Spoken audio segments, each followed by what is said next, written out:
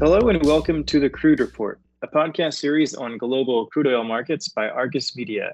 I'm Alex Indris, Associate Editor on the Argus Americas Crude team, and I'm pleased to welcome back Amanda Smith, Deputy Editor, Americas Crude, based here in Houston. Amanda, glad to be chatting with you. Hi, Alex. Happy to be here and to catch up on the crude markets today.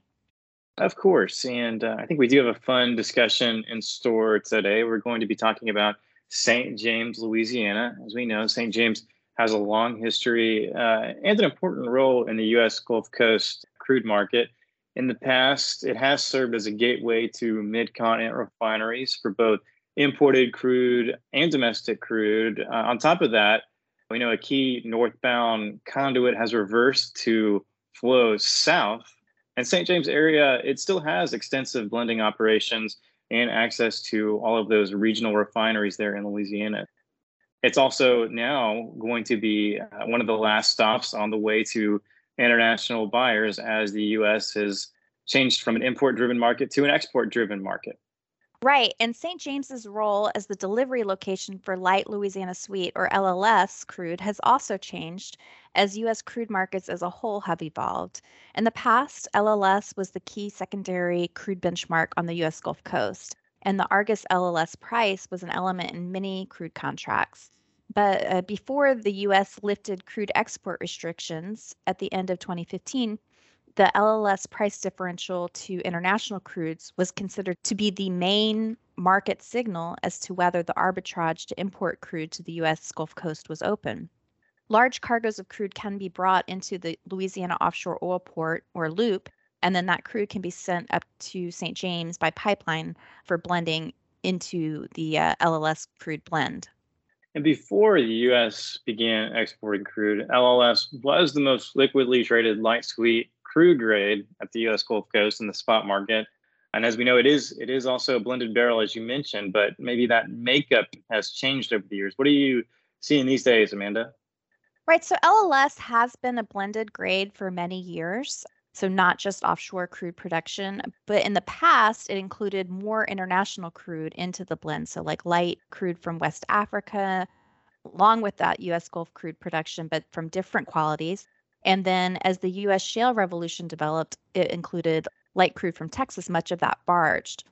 The LLS quality specifications for blending were developed and then adopted and enforced by the Capline pipeline. So the Crude Oil Quality Association, the industry came together, developed these specifications so that companies would have its blend specifications to target and to meet, and so that buyers would have crude that was reliable quality. So the Capline pipeline, the way of enforcement for the specifications, because they at that time were providing 1.2 million barrels per day in crude supply capacity up into the mid-continent. It was directed up to Patoka, which is outside of Chicago and Illinois, when it was running in the northbound direction. Okay, and just to pair some numbers with that, I was looking at our U.S. Gulf Coast and Mid-Continent spot trade volumes in the data and download section of Argus Direct. And sure enough, back in its heyday, LS spot volumes at St. James reported to Argus topped out at nearly 370,000 barrels a day back in April 2015.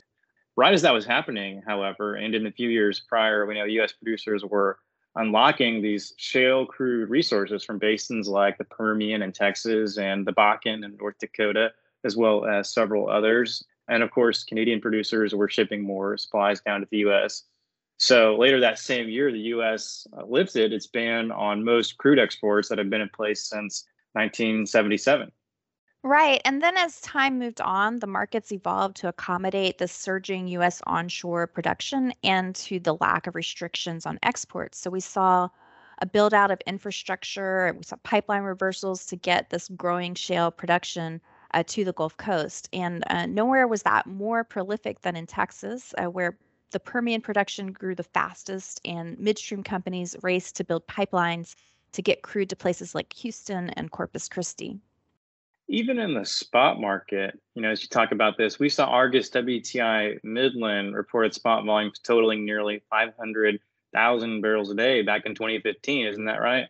Yeah, and so now those WTI Midland spot volumes regularly surpass 1 million barrels per day.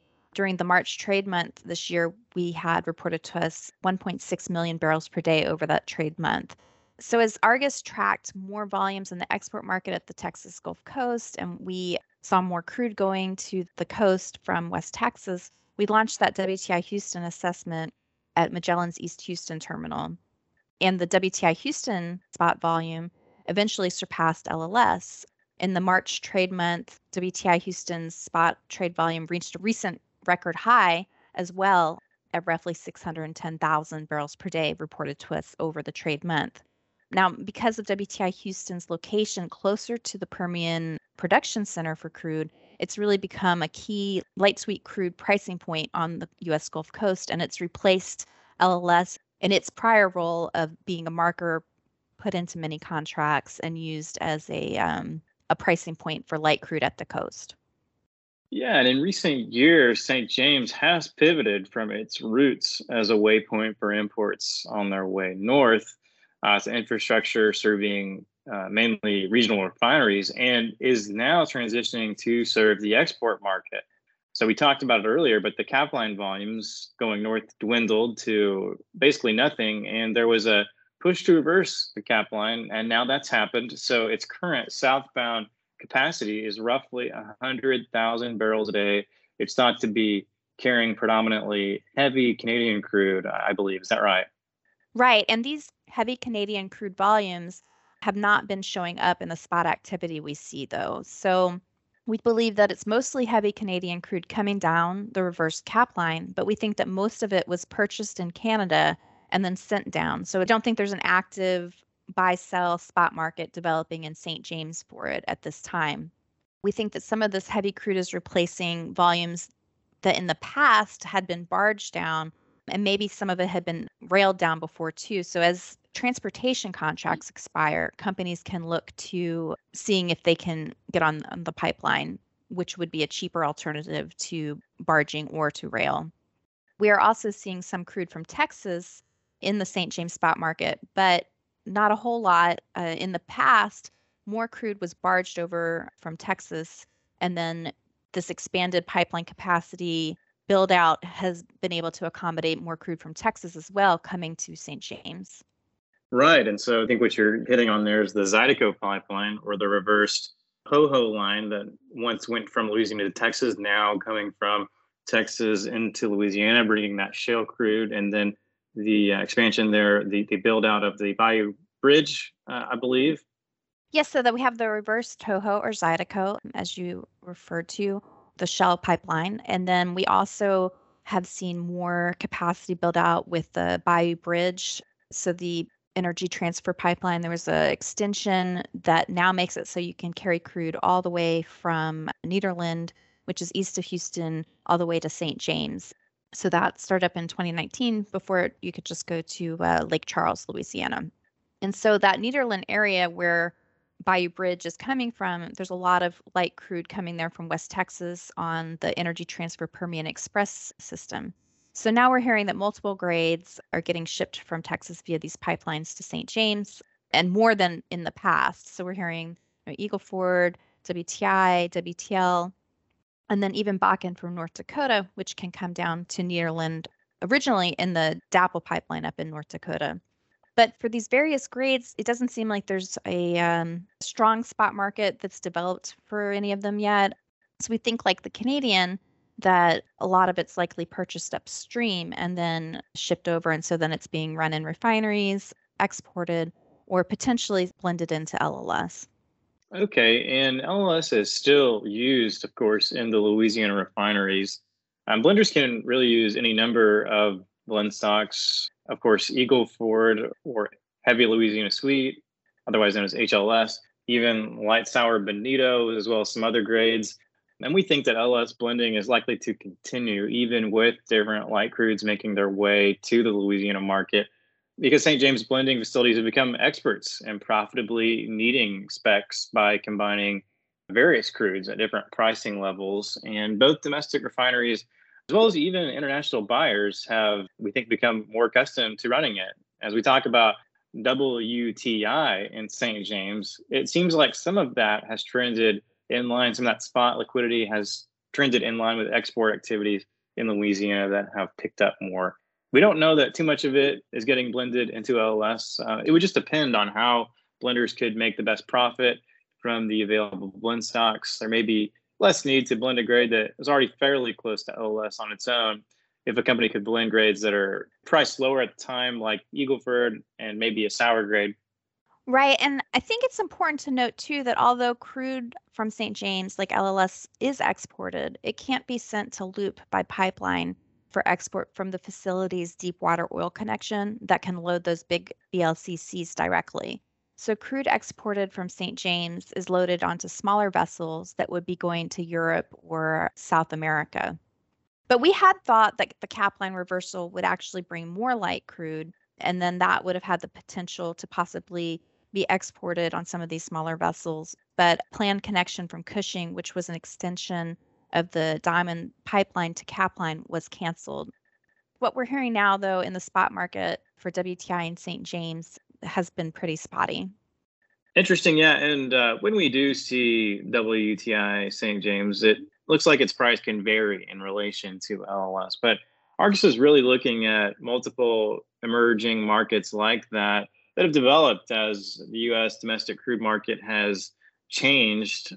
And when liquidity and transparency are such that we could assess some of these different markets, and of course, pending demand for such assessments, we can look more closely at pricing those. And, in the end, they'll allow us to better follow crude arbitrage in the U.S. pipeline market. So, for example, the WTI Midland arbitrage from Midland to Houston and eventually to Louisiana or St. James could theoretically be tracked if we had some of these assessments in place, just depending the liquidity and transparency.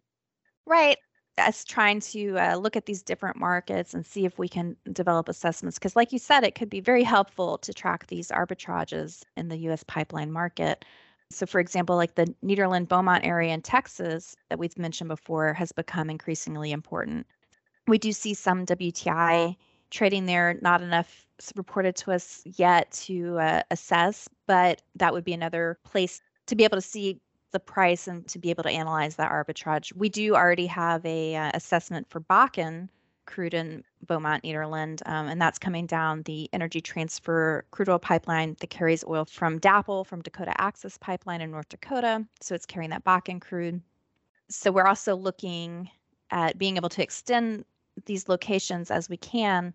We've been hearing more spot activity in the Johnson's Corner area where DAPL originates. So that's something that we're looking at as well.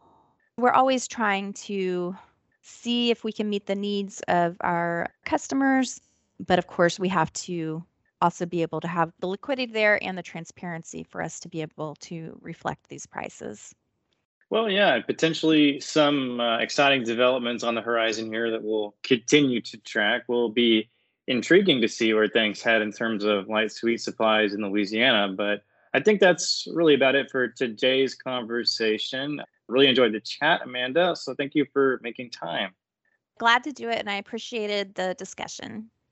Of course. And listeners, if you're in need of more in-depth daily coverage of America's crude oil markets, consider subscribing to Argus America's Crude. That's where you'll find the LLS, WTI Houston, and WTI Midland assessments. You can find more information about Argus Crude Services at www.argusmedia.com. Thanks for tuning in, and we look forward to you joining us on the next episode of the Crude Report.